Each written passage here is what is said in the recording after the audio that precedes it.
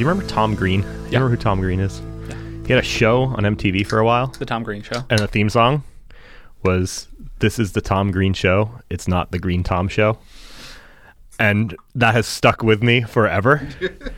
And this morning when I was taking the train to come in here, I was saying to myself, this is the Bike Shed Show. It's not the Shed Bike Show, which, congratulations, I just gave you your new theme music.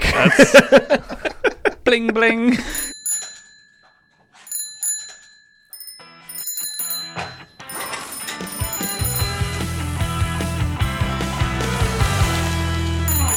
Hi. Hi, Derek. How you doing, Chris? I'm doing well. Welcome to the Bike Shed. How's it been going? It's been going great. Good. Are we? All right, we should do a Hey, Derek, hey, Chris. I feel like that's fitting. I feel like we just did. What are you talking about? Well, I mean, okay, we can just start talking like normals now. Tom will as well handle after. it. It's fine. Yeah, handle it in post. You don't work here anymore, do you? No, I don't. I don't work here anymore. I miss y'all, but yeah. I don't work here anymore. It's a sad thing. We miss you as well, Derek, but you've gone on to some fun adventures, so I was hoping to have you back in and chat a bit about the things that you've been up to. What have you been up to, Derek? I work at GitHub. I'm an engineering manager there. I work with a team that is known as the Rainbow Skate team, which is two combination of emoji that we, turns out, are very tied to and carries significant identity, I guess, for the team. So it seems like nonsense from the outside, but it's very meaningful on the inside. Sure. And so for the first few months, my team there, which is 4 developers, and we worked with a designer who's not directly on our team, but works with us. We worked on the suggested changes feature. So if you may have seen it on PRs, where you can click a little button and it puts the code as it exists on that line into your editor, and then you can change it and say like, oh, I think you should rename this local variable, or whatever you might want to do. A rename local variable turns out to be a bad example. So that was the thing that we worked on. We worked on that for, specifically, it shipped at GitHub Universe, which was the conference we had just last month, early in October sometime. So it was an interesting experience because it was a project that was handed me on day one, and it was like, and it has a strict deadline, a strict series of deadlines, really, because you can't just finish the thing that you want to launch on the conference the day before the conference. Was it essentially unstarted? The team had done some spikes, and they had some working code, but it was very, like, the exact direction, the exact scope, all those things were not quite set. And so my experience on it was coming in and figuring out, like, where are we? Where do we need to be? What decisions need to be made? Am I the one that makes those decisions? Like, this does sound like the perfect job for a Thoughtbot developer. Yeah, so it was very much, at first I was just like, oh, it seems like the team knows what they're doing. But then, I think one of the very first things I was directly involved in was we had this notion of like, we wanted to staff ship the feature. So at GitHub, if you work at GitHub, your experience of using github.com is slightly different than everybody else's experience because you get all the feature flags. So the idea of staff shipping something is we get it to a point where we want to present it as part of github.com to our staff. And we do that through feature flags. And so we wanted to get there relatively early in the process so that we weren't super stressed out when it came time to be, like, we had these deadlines that were like feature freeze, which is like, this feature is not going to change. We can start looking at it to prepare keynote content, things like that. And then we had the idea of actual code freeze, like you can't touch this thing anymore, right? And so we wanted to eliminate as much stress as possible from those two deadlines by being aggressive when we were going to say, like, we're going to staff ship this. We're going to start getting internal user feedback so that we can be in a good place when it comes time for those other two deadlines. So one of the very early on things I ended up having to do to make us be able to do that staff ship early was like lead the team in an exercise of what can we ship without. Right. Like being like, nope, this is out of scope. And it was clear. A lot of things were pretty clear. It was like, this would be awesome to have, but it's just not going to happen in the timeline. Not even close. Right. Some things were like, well, we could do this, or we could spend more time refining the experience we have and making those decisions and working with the team to kind of like what's important. And we had a few conversations that were some of them were obvious and some of them were a little more, I don't want to say contentious, but they were a little more hotly debated, I guess, about what should stay in and what should get the axe for version 1, for our MVP, really. I feel like those are the conversations that matter. You had a very real deadline. This is one of those rare cases. We talked a ton about deadlines within Thoughtbot, and we have blog posts and podcasts and things, and it's such an interesting and contentious topic. But they exist sometimes. Like, there was a large conference that was a ton of work, and a lot of things needed to converge, and so you absolutely needed to ship something by then. Right. And so this is a rare case where you had that, and so then you shifted into the other mode of, let's think about what we're not going to do then. And that's the realistic, actual conversation that you need to have that I find is more of an uphill battle than I wish at a lot of clients, but is, I think, the important conversation. It was interesting too, and like I was very comfortable having that conversation because we have that conversation all the time. But I'm not used to not knowing who clears those decisions, right? Like so as an example, like if you've used suggested changes, one of the things you probably want to do is change multiple lines at once, right? That was a thing we were considering early on. It's a thing that didn't make it into the MVP for reasons we perhaps can talk about, but like I don't think they're that interesting ultimately. But I think that if you understood them, you'd be like, oh yeah, of course. But it didn't make it into the MVP. And so it was like, okay, if we're going to make this date, this isn't going to happen. Who do I turn to say like, hey, by the way, this is the way the feature is going to operate. Are you cool with that? And so that was the very first thing that I remember, like just kind of looking around and being like, who do I run this by? Because it's me. And there's a designer that is kind of, Joel Khalifa was the designer on the project. He's kind of like operating as the voice of the user, right? Mm-hmm. And so we were in agreement that like, if it's useful to you on multiple lines, it's useful to you on one line, was what Joel said. And I was like, yeah, it's a good true. point. I've used it as an aside. It's a great little feature. I write a lot of actual single line comments. Like not everything fits in that. There's plenty of things where I write a paragraph, but. Right. And so the question was, what do I do with this? And it turned out through like one-on-ones with my manager, it was like, no, that's your decision. You are the person doing this. And so you communicate the way it's going to be. And if somebody has a problem with it, we'll hear about it. So it was just like at the status meeting for GitHub Universe, I said it's going to be single line diffs. And everybody's like, cool, great, okay. We didn't go away and do this project and then show it to them the day before GitHub Universe. Mm-hmm. We went away and we showed it to them many weeks before, right? And they started to play with it and we started to get feedback and we iterated on things and we polished the experience. Like what we shipped with it at staff ship time, which staff ship time was maybe early September, late August even. And, we shipped it at Universe in October 16th or something like that. So what we staff shipped with was good. What we shipped at Universe with was much better. And what we had early on before staff ship, like we've gone through the exercise of being like, remember what it used to look like? Remember how it used to work? The iteration on it was really great, which is like, I keep telling the people that I work with is like, you're going to hear iterate from me constantly because it's a thing I learned here for the most part, right? Was like the value of like ship something, get feedback, and iterate. And to us, we couldn't ship things because of like the desire to keep this as like a thing we launch at a conference in a big way. We couldn't ship this to users and get feedback, but we could ship it to internal people and get feedback. We talked to users early on with some like mostly mocked up kind of things that they could look at and be like, what would you think of a feature that did like this? And we did that. We did a bunch of user interviews and things like that. But then we kind of had to go internal only on it and be like, okay, let's keep. You still have a pretty big internal team, so that's a lot of real end users. They happen to be superpowered users, but they are representative of, I think, the larger audience. And that question of you have to iterate, but you can't go fully public with it. What can you do? Or you're not yet ready to commit to the thing and say it out loud. And so still finding a way to iterate it, like the idea of having just mock-ups. You just sit in front of someone with like even paper mock-ups and say like, okay, so what do you think of this? What does this make you feel? Right. Is it clear to you what you would do next when presented with this UI? Do you feel empowered by it? Do you feel engaged by it? Right. Do you know what it does? Right? Like if I say to you, insert a suggestion, does that mean something to you? Those types of things. Those are the questions we ask people, and we ask those people under NDA. Yeah. So we do a lot of that, and we do have obviously a large group of developers internal. Like one of the great things about working on GitHub and working at GitHub is like you're building a thing for you that you are the user of, and so are a bunch of other people. Some like you, some not like you, but you are representative of a chunk of the users. But that said, we missed some things. Like for example, the largest bug that we shipped with that we were not aware of was if you made a suggestion on PHP code, when we rendered your diff, some HTML was part of the like rendered text in the diff rather than just seeing like the, pretty syntax highlighted green and red lines that you might see in a regular suggestion. It wasn't a big deal. It was an easy fix and we fixed it.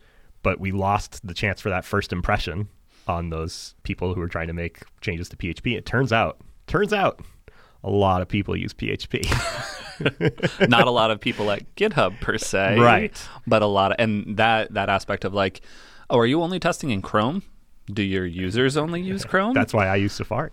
Yeah. Do you use Safari with the network throttled and with the CPU down and et cetera, et cetera? Yep. And so you lose some fidelity from your end user base, right? Like, first of all, the people at GitHub are excited about GitHub and are plugged into the things. And when new things show up, they pay attention, right? Whereas people who use GitHub as a way they get their job done, sometimes they're like, oh, there's a new thing over here, but I don't have time to figure out what that is. Like, let me just push Yeah. that out of the way and then move forward and that kind of thing. So it's, in an ideal world, we probably would have done like a small private beta and then maybe even a small public beta and then shipped it. But it was fun to do it this way. It was fun to like have a surprise and be like, hey, here's the thing. I think there's value in that because you own the message. You get to publicize it and talk about it and hopefully garner some interest and things like that. We did a very similar thing with the Upcase launch where we kept that under wraps for a while. I mean, granted, I was half working on it in semi-public, and I don't know why no one noticed. But we worked for a few months leading up to the launch, and it had a very similar, like, well, there's going to be one day where it goes. And at some point, we had to pick that day as well. We had to say, like, this is the date that it's going to happen because we're going to need to converge marketing efforts and podcast releases and all of these other things that we wanted that singular spike. And so we needed to know what day that was. Right. And it was, I think, like 2 weeks beforehand, we were like, okay, it's going to be that Thursday. And suddenly everything became very, very real. And it was like, okay, what all can I do and what can't I do? So actually just today, Matt Jankowski is going through with like a negative 9,000 line diff to remove a bunch of features that we just like softly hid, but still had in the code base, that sort of thing. But yeah, deadlines are totally real. And there are times where you don't just ship the thing to production immediately. Most of the deadlines that I dealt with, though, previously were real. Like some of them were real. Most of them weren't. Most of them were just like, we picked a date. Yep. Which is fine. That's a totally valid thing to do. If that's what you're doing, it's a motivational thing for your team. As long as you're honest, as long as you're not like, I picked this date and 100% of everything we said 3 months ago must be done by this date, right? Yep. You're going to kill your team. Don't do that. But if it's, you know what this team needs? Team needs a deadline. Yeah. Because otherwise we're just going to like float. Perfect is the enemy of the good. Right. We're just going to float and we're going to figure out things to do. Yep. So it's perfectly valid to just pick a date. But most of the deadlines were those things. There weren't a lot of teeth behind them, or even if there were, like some of them would be like, well, we signed this one customer and we told them this thing would be done. And that's important. But like, you can be like, well, we got like 90% of the way and we're going to paper it over. You can do some things, right? If you're in a business to business thing and like you're selling a deal and one person's actually going to use it or 5 people are actually going to use this thing, right? Versus a thing that's going to be announced on stage that millions of people are going to have access to on day one. Not to put any pressure. Yeah, it was nerve-wracking, but it was fun. I definitely find myself in the situation where sales is the driving factor for deadlines. And again, I understand like that's a lever that salespeople have that they get to use, but that's one that I will politely try to have conversations around and say like, okay, but could we do less of that? Could we be less specific in what we're agreeing to? Could we have more of a conversation around that? Because that's one where we are constrained in a pretty real way by an external date and often by a feature set, and that gets us into that worst case scenario. Whereas like we're going to ship the thing loosely. It's going to be the first version of, suggested change, and we know the date, but what that exactly means, we can move that around. But yeah, deadlines, man. Right. But that's exactly how it worked, right? Like I was nervous about like, well, what I'm removing, did that mean something to somebody? And no, because it was like you said, it was like, here's a date, we're going to ship this thing called suggested changes, figure out what it is, how it works, and what it does, right? Like, and it was like, this is vaguely what we want people to be able to do. Figure out what we can do in the allotted time frame that people are going to like. Yeah, I think starting from the problem statement of we see a lot of recommendations, but then people have to manually copy that over. And so is there some better workflow that we can provide there? And starting from that abstract idea of a user need and then building back towards an actual solution and implementation, that also speaks to the process. And it was really fun. One of the parts that was the best about building the feature was like using the feature when building the feature. So like once we got to the point where it actually worked, when people would submit PRs that dealt with building more onto the feature, we could make suggestions, you know what I mean? Like we could make is like self-hosting in a way. Yep. So like the first time I accepted a suggestion, I was like, wow, that was really cool. That was fun. I didn't have to go to my editor, blah, blah, blah, blah, blah. It's great. The first time that it really hit me how empowering this was when I had already moved on to something else. So like I have a PR up, I'm locally doing something totally different, right? And somebody makes a very simple suggestion that's like, yep, I should have done that way. And I can just be like, apply, CI runs, right? And like, I don't have to do that dance that I had to do before where I'm saying, okay, hang on, let me commit what I have or stash what I have, whatever you want to do. Let me switch over to the branch. Let me make figure out what file it was, what line. Oh yeah, right. What's the change I'm supposed to make? Oh yeah, okay, good, got it.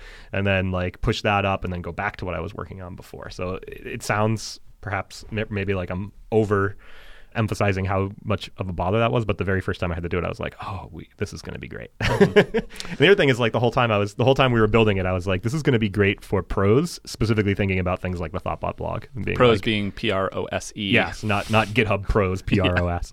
Pros like PROSE, like writing a blog post, or our legal department told us like, hey, we really like this because I do all their stuff as text files. And Yep. I was writing the announcement post to talk about the Upcase launch the day after this feature went live. And so immediately I was like, oh, cool. A bunch of people made some nice, tiny little line comments. I can just roll them in. So it was, the timing was perfect. How was your experience? Did you like it? What don't you like about it? Tell me. Come on. I wish it had multiple line support. Yep.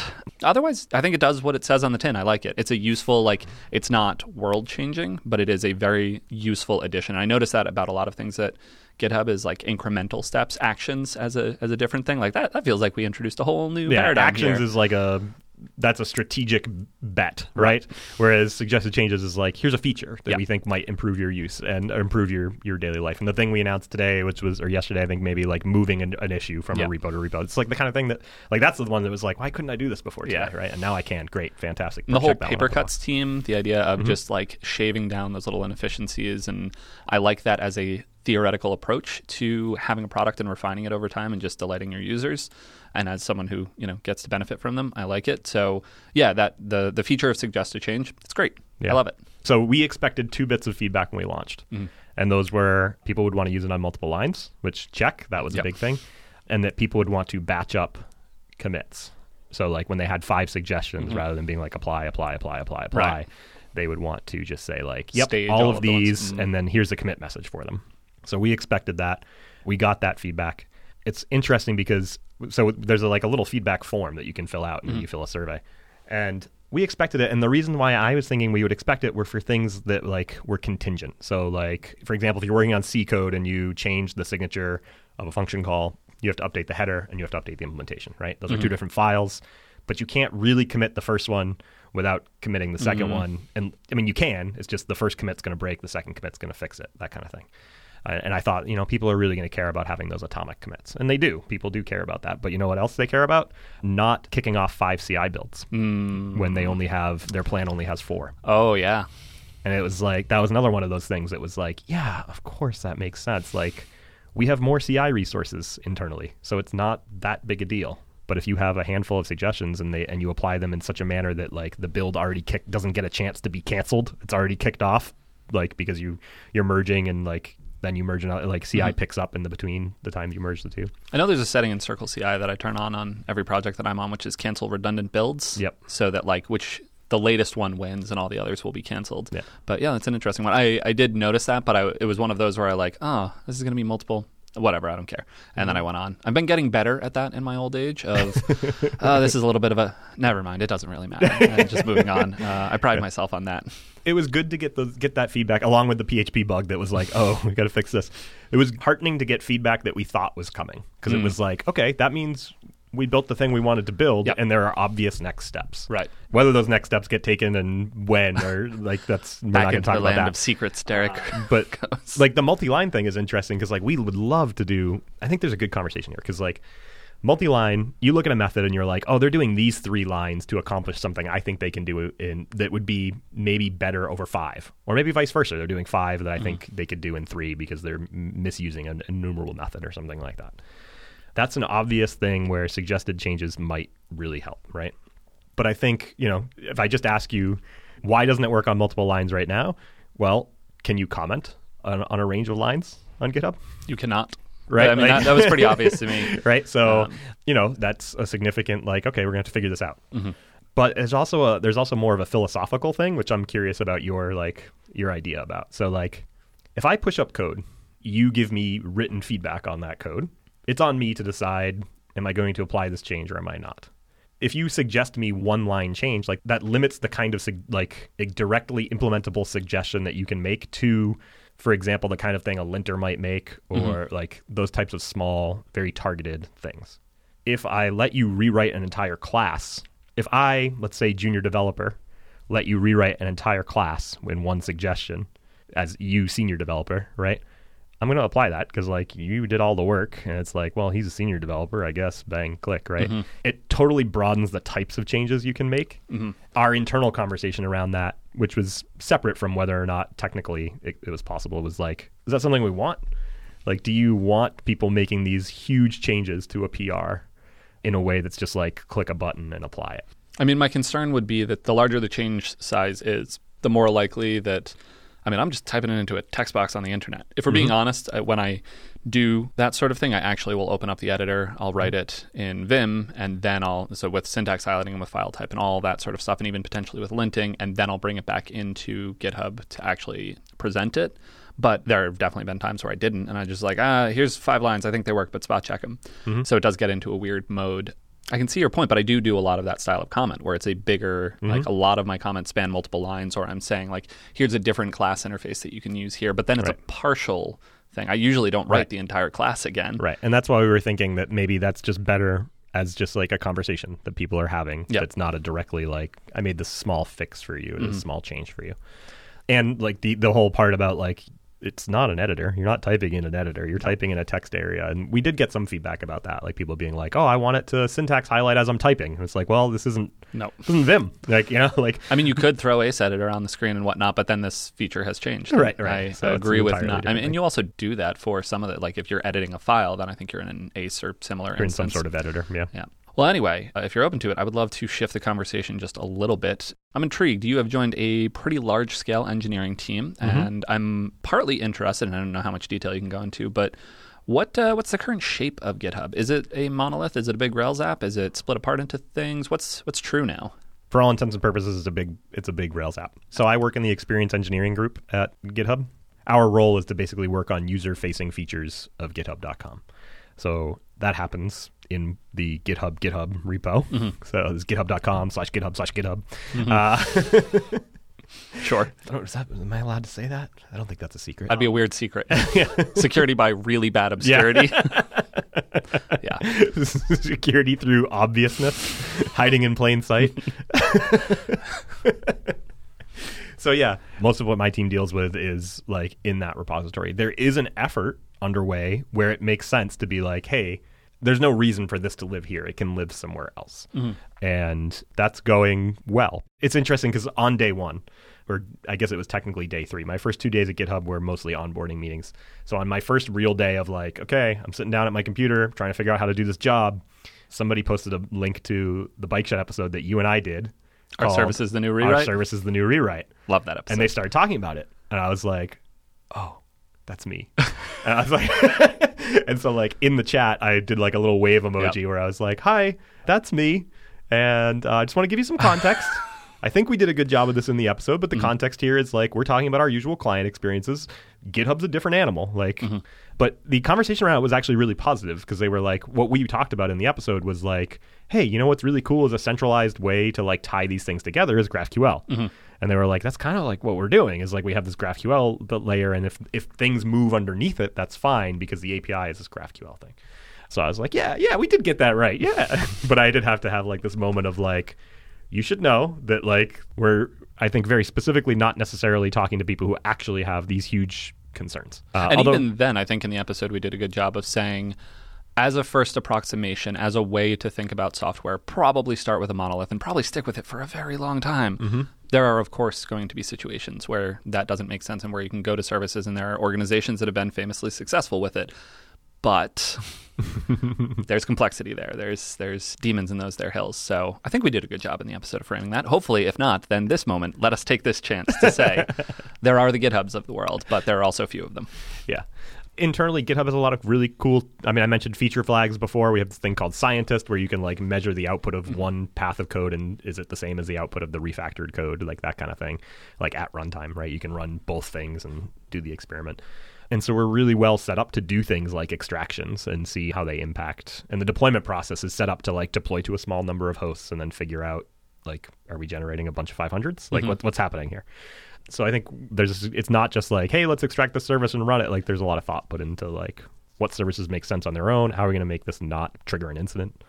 Things like that. Is it fair to say, though, that there's still a large monolith at the core, and that will likely be the case for a long time to come. As far as I'm concerned, yes. I don't see this ending tomorrow. No. Right. I use GitHub as sort of an example when I have this conversation, but I was very interested in having the conversation with you and being like, am I telling lies though? Is GitHub did they just go to SOA secretly and I didn't hear about it? But it sounds like there's some, and I think even in the episode where we talked about it, we're like, there are cases where we think services actually make sense, little functions that you're extracting out off to the side, less stateful, less the owner of a particular type of resource, that sort of thing, worrisome. But yeah, pull out this service and let it do a thing in support of the larger system. That totally makes sense. And that is, I don't know that I can get into specifics about what lives in a service and what doesn't, so I'm just not going to. But the things that do fit that, when I saw that lives, I'm like, hey, that fits that definition Chris and I were talking about. Where it's this thing, it succeeds as a whole or fails as a whole, and it gives me back data, right? And that's neat. Yeah. So we got that one right. Check. Awesome. At least as far as we're concerned. As far as GitHub and Thoughtbot are concerned, yeah. Well, I guess continuing on then, you have stepped, I think, into even more of a management role. So you were a development director here, which meant that you were supporting a team of developers. I was one of those developers. It was fun. I enjoyed it. We had some good chats. But you were also billing on client work 3 days a week at that point. Has your world shifted more into management? Are you writing less code? And what's that look like for you? Yes. So when I first started, especially once I got back from San Francisco, so I went there for a week, came back, and I sat at my desk, and I was like, well, now what? Right? What exactly would you say I do here? I struggled with it because I was like, if I was a developer and they just gave me a ticket, I'd know what to do. But I've done that a million times at Thoughtbot, right? I start at every time we start a new client project, it's like starting a new job. Yeah. Right? You have to build that trust. You have to figure out the system. You have to figure out what this card means, where you need to make the change, push the change up, get the approvals, win people over, yada, yada, yada, yada. I know how to do that.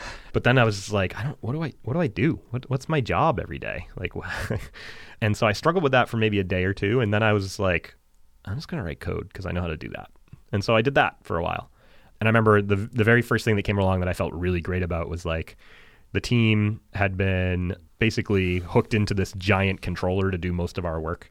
And at one point, another developer and I, Mike Kavoris and I, were talking, and we were like, it'd be really nice. It'd be great if we had our own controller. And I was like, oh, I'm really good at this. And so I sat down for 5 straight hours and pulled out this controller with did my whole thing. Who wants to talk about REST today? Right. This is the part where we still believe in REST. Right. And so I did the whole thing, and it was I felt so great afterwards, and I was like, I contributed, But then over the span of the next couple of weeks, things came up where it was like that conversation I talked about where it was hey, we're going to have to figure out what we're shipping and what we're not. And that came up. And then the need to start planning what we were going to do next, beyond suggested changes comes up. And, one-on-ones, I have one-on-ones with the 5 developers that report to me. I have one with everybody every week. So those take 3.5 hours, right? Plus time for notes, plus time for things like that. It's a lot of project management that I guess some engineering managers are used to that. Other engineering managers have project managers, right? Dedicated project managers. But the role is a lot of project management at GitHub as well as the engineering management part of it. So it was really, I've just kind of snowballed from there and picking up oh, okay, this is a thing that somebody needs to decide for the team or somebody needs to represent the team's interest here, that kind of thing. You can imagine that we shipped a lot of things at Universe, and that requires a lot of deploys in advance to let's get this out there, let's test it, let's have that staff ship feature. And so deploy queues end up getting backed up, right? And it takes many hours to get your deploy out. So that was an opportunity as an engineering manager to be like, this is impacting my team. It's making it so that we can't ship something in the morning and then ship an update a couple hours later. It's drawing out this time over several days instead. And so that was let's get together with some other engineering managers and figure out what we can do about this problem. Those types of things just popped up and naturally took me from thing where the best thing I can do for this team right now is write code to the best thing I can do for this team is enable them to ship faster somehow, or make it more clear what they should be working on next, that type of thing. How do you feel about that? I had mixed emotions, right? Because when I did that controller thing, I was like, oh, that was great. It felt really great because I know I'm good at that. And then I was instantly, my next feeling was did I make a mistake? Was that not the right use of my time? No. Did I make a mistake in taking a job as an engineering manager? Even worse. Wow. Oh, wow. Right? Run it all the way up. Because I was oh, maybe I really enjoy this. But it turns out as I started to do more things that were team enablement, right? It felt really good because I was well, I'm helping these 5 people do something really great for millions of people, right? I actually really like that role, it turns out. which is good. It is. And I still have time to do development, but I try and do that at like targeted fixes that I know I can do in like a very short period of time, because like over the span of the week, I may have enough time to do something that would take a day and a half for somebody to do, but it's going to be so broken up that like it makes way more sense for me to do like maybe do some initial investigation on it and be like, I think it's somewhere around here that we need to do X, Y, and Z, and then be like, put it in the card and be like, hey, Nika, can you pick this up? Right. You know, she can pick it up or not, depending on her availability, but she's going to be able to have much more time, like dedicated time to get through that. So what might take us the same amount of programming time is going to take me a week to finish. Right. There's an interesting corollary to that, though, that you're spending a lot of time doing the disambiguation work. That's a phrase that I'm going to use here. Sure. The like figuring out what it means, what it looks like, what the path forward is, and then you're handing that off. Have you felt any fatigue around that? That like you're operating in the least defined space, and then once something gets to the space of defined, you're largely handing that off. No, not yet, I guess. Okay. I'll watch out for it. I hope I didn't incept you with that idea. And like, it's not that I'm always handing off tickets and being like, this area of the code is where this update needs to be. It's more like having done a little bit of thought around, what does this actually mean? Is this something we should do? That type of thing. Maybe I've gotten to a point where I was like, hey, this is a bug and I know it's in this part of the code. But most of the time I haven't gotten that far. And then I hand that off. It's like it's a triage kind of thing. Yeah. So far I haven't gotten that fatigue. I do have like, you know, GitHub Actions is a thing that we announced. I want to play with that so badly, right? But I haven't had time, and like no Fridays at GitHub. Well, you probably have Fridays the day. exist. Yes, Yeah. Fridays do exist. That'd be weird if you had that kind of pull to make Friday not a thing anymore. But no investment days at GitHub, as far as I understand. Yeah, it. no technical investment days. Although there is a culture of like, hey, it's Friday.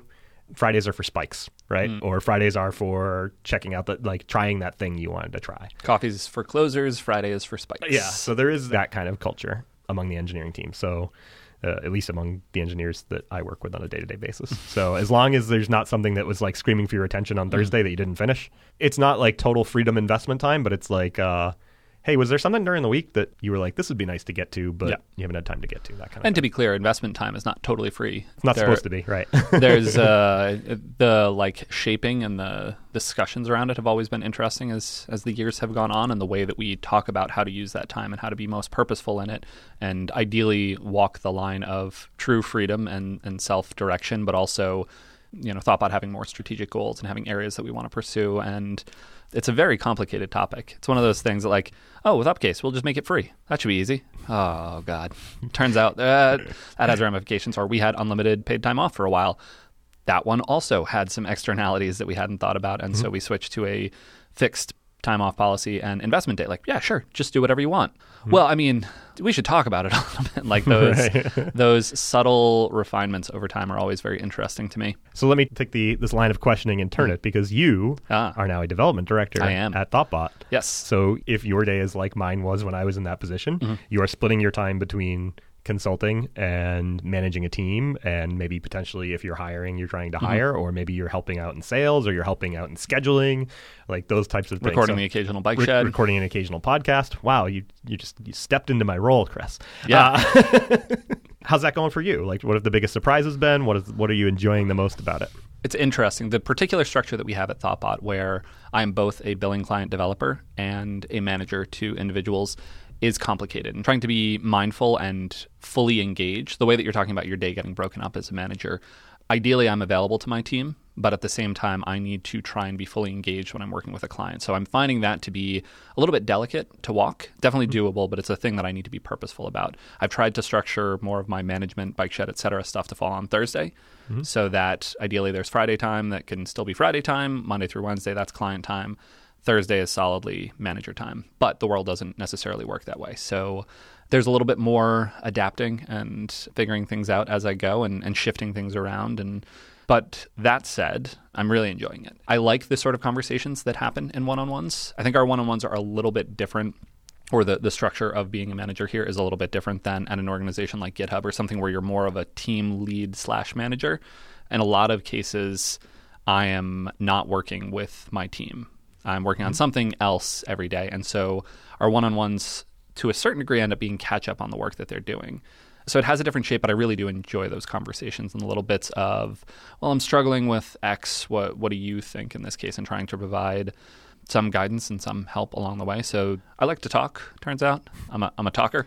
I find that it's a way that I actually process things particularly well.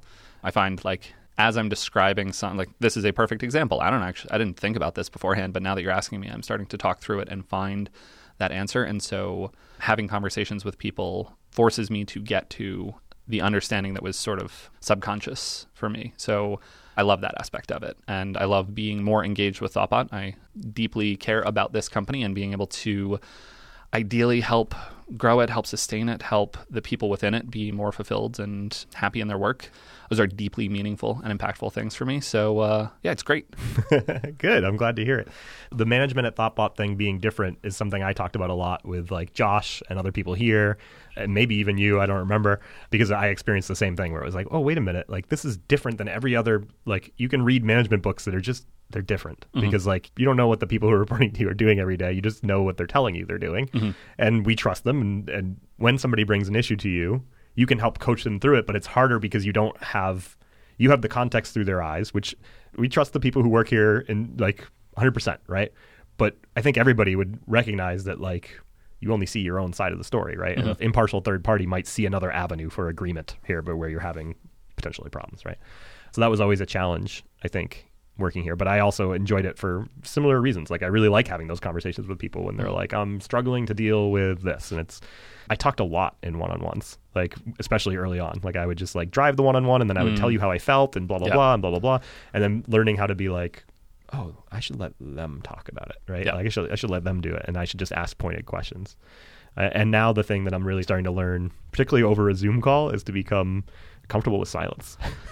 It's a weird parallel to the podcasts, as I end up listening to each like finished episode to produce the show notes, and I hear how much I'm talking.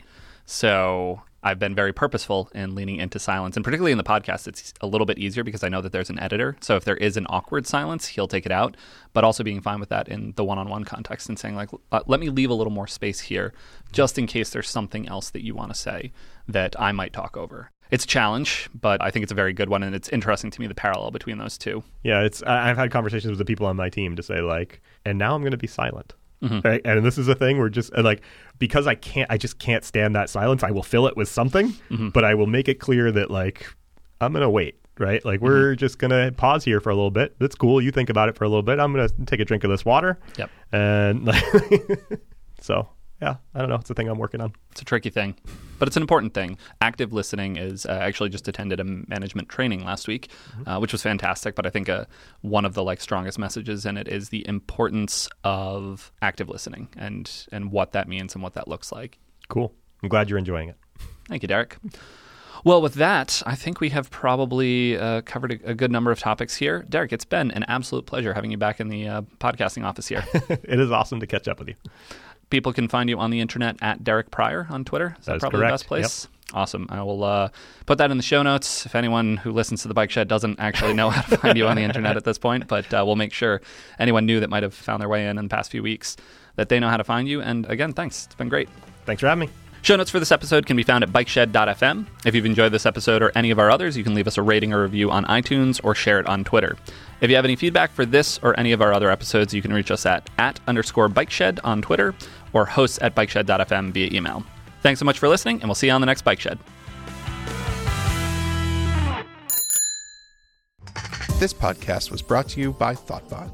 We are experienced designers and developers who turn your idea into the right product. With local studios in Boston, San Francisco, New York, London, Austin, and Raleigh, let's build something great together.